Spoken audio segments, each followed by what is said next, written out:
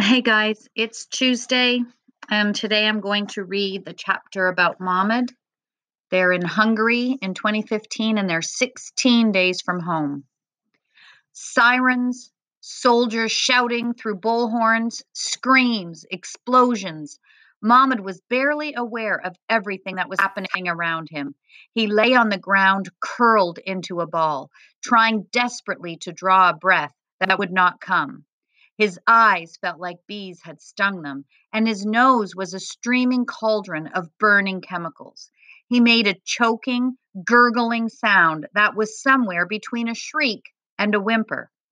After everything, he was going to die here on the border between Serbia and Hungary. Rough hands pulled Mahmoud from the ground and dragged him away, his sneakers twisting and scraping on the dirt road. He still couldn't see a thing, couldn't force his eyes to open, but he felt his chest beginning to work again, the barest tendrils of air reaching his lungs. He drank the air in greedily. Then he was thrown to the ground, and someone pulled his hands behind him and tied them together with a thin piece of plastic. It cinched painfully tight, and Mahmoud was lifted again and rolled onto the flat metal bed of a truck. He lay there, still gasping for breath, the plastic zip tie cutting angrily into his wrists as more people were tossed into the truck beside him.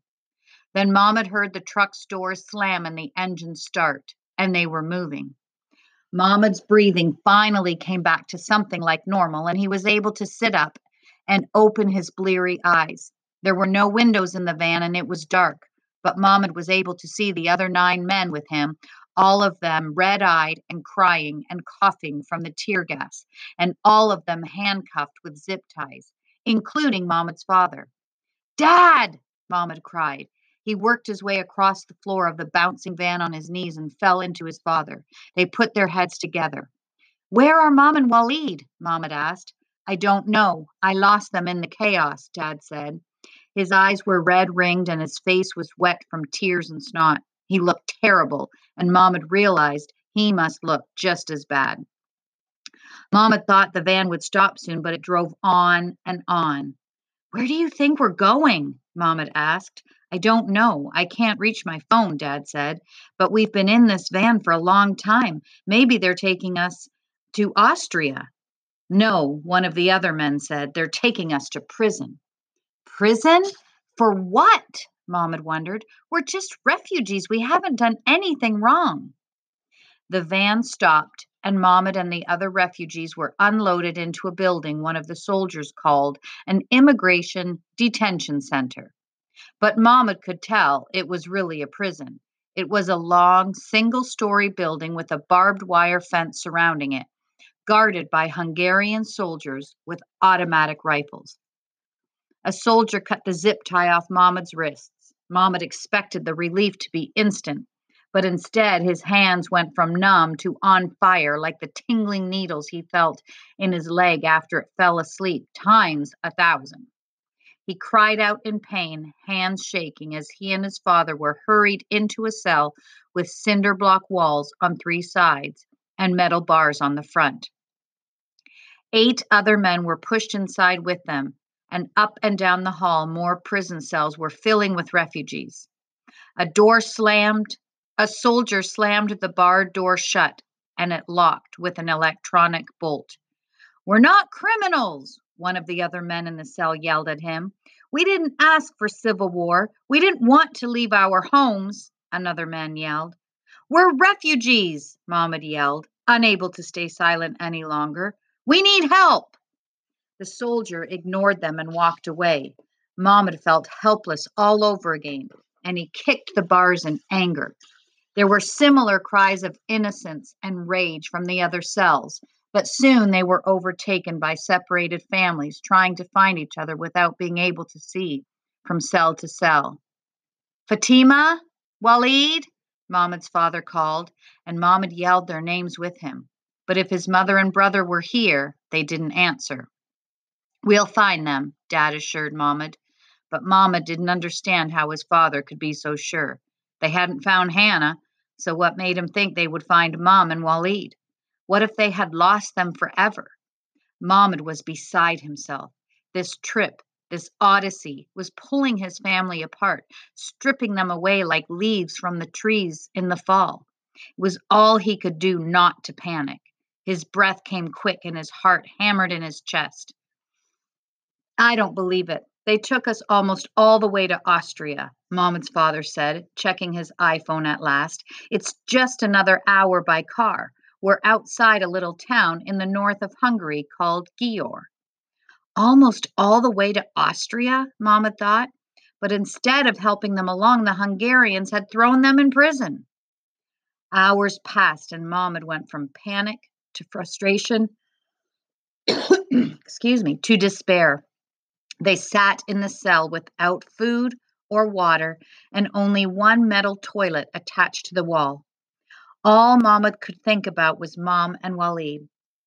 Were they in some Hungarian prison somewhere too, or had they been pushed back across the border into Serbia? Would he and Dad ever find them again? He slumped against the wall. I have to say, this is the worst hotel I've ever stayed in, Dad said. He was trying to joke again. His father was always joking, but Mama didn't think that any of this was funny at all. At last, soldiers with nightsticks came to their cell and told them in Arabic to line up to be processed. We don't want to be processed, Dad said. We just want to get to Austria. Why not just take us all the way to the border? We never wanted to stay in Hungary anyway. A soldier whacked him in the back with his nightstick, and Mahmoud's father collapsed to the ground. We don't want your filth here either, the guard yelled in Arabic. You're all parasites. He kicked Mahmoud's father in the back, and another soldier hit Mahmoud's father again and again with his stick. No, Mahmoud cried. No, don't. Stop. Mahmoud begged. He couldn't bear to see his father beaten, but what could he do? We'll do it. We'll be processed, Mahmoud told the guards. That was all it took to surrender. The guards stopped beating his father and ordered everyone to line up. Mahmoud helped his father to his feet. Dad leaned heavily against him, needing his son for support. Together they shuffled in line along the far side of the hallway, away from the cells. Men and women and children watched them with hopeful eyes as they passed, looking for their husbands and brothers and sons. And then Mahmoud saw them, his mother and Walid. They were in a cell with other women and children. Yusuf! Mahmoud! Mahmoud's mother cried. Fatima! Mahmoud's father cried with relief, and he stepped toward her. Whack! A soldier clubbed Mahmoud's father with his nightstick, and Dad went down again in a heap. Mahmoud and his mother cried out at the same time. Stay in line! The soldier yelled. Mahmoud's mother reached for them through the bars. Yusuf! She cried. No, Mom, don't! Mahmoud cried. A soldier clanged his night shift against the metal bars, and she retreated inside her cell. Mahmoud got his father up again and helped him into what the soldiers called the processing center. There, clerks sat behind long tables taking down information from the refugees. When Mahmoud and his father got to the front of their line, a man in a blue uniform asked them if they wanted to claim asylum in Hungary. Stay here, in Hungary, after you have beaten me, locked my family up like common criminals? Mahmoud's father asked, fists clenched and shaking. Mahmoud still had to help him to stand. Are you joking? Why can't you just let us go on to Austria? Why do we need to be processed? We don't want to stay here 1 second longer than we have to. The policeman shrugged. I'm just doing my job, he said. Mahmoud's father slammed his hand flat on the table, making Mahmoud jump.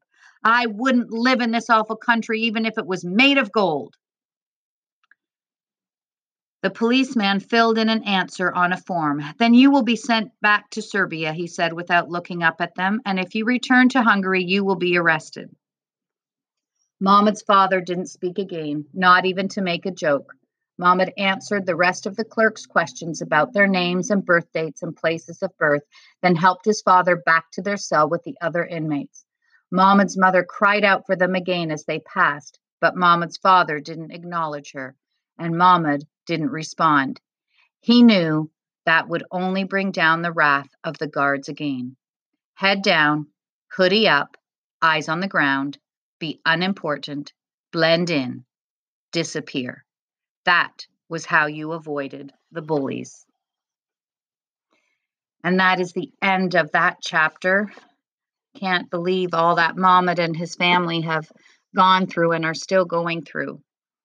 I miss you all and hope to see you tomorrow on our Zoom call. Have a great rest of your day. Bye.